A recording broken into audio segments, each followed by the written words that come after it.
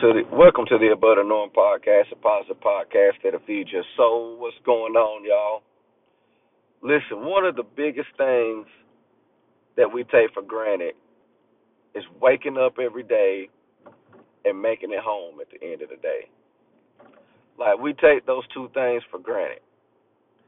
And it's crazy because, like, there's a lady at my church that passed away suddenly.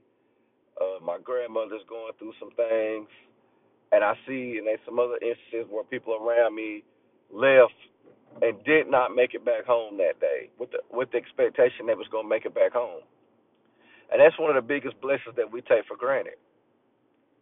So today I want you to pray, thank God first that you woke up.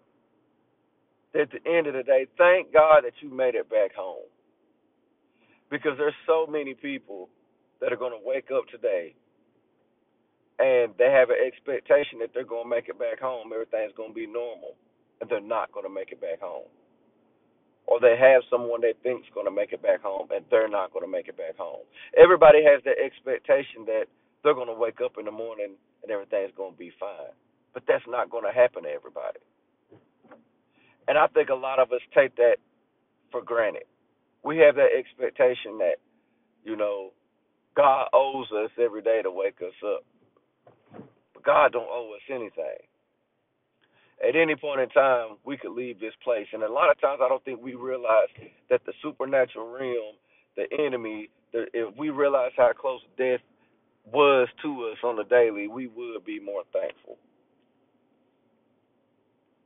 So I just want us to just get that reminder today. Just be thankful that the fact that you woke up this morning and when you make it home this evening, be thankful that God showed you grace to make it home to your family. Quick message, y'all. Love you. Butter Norm.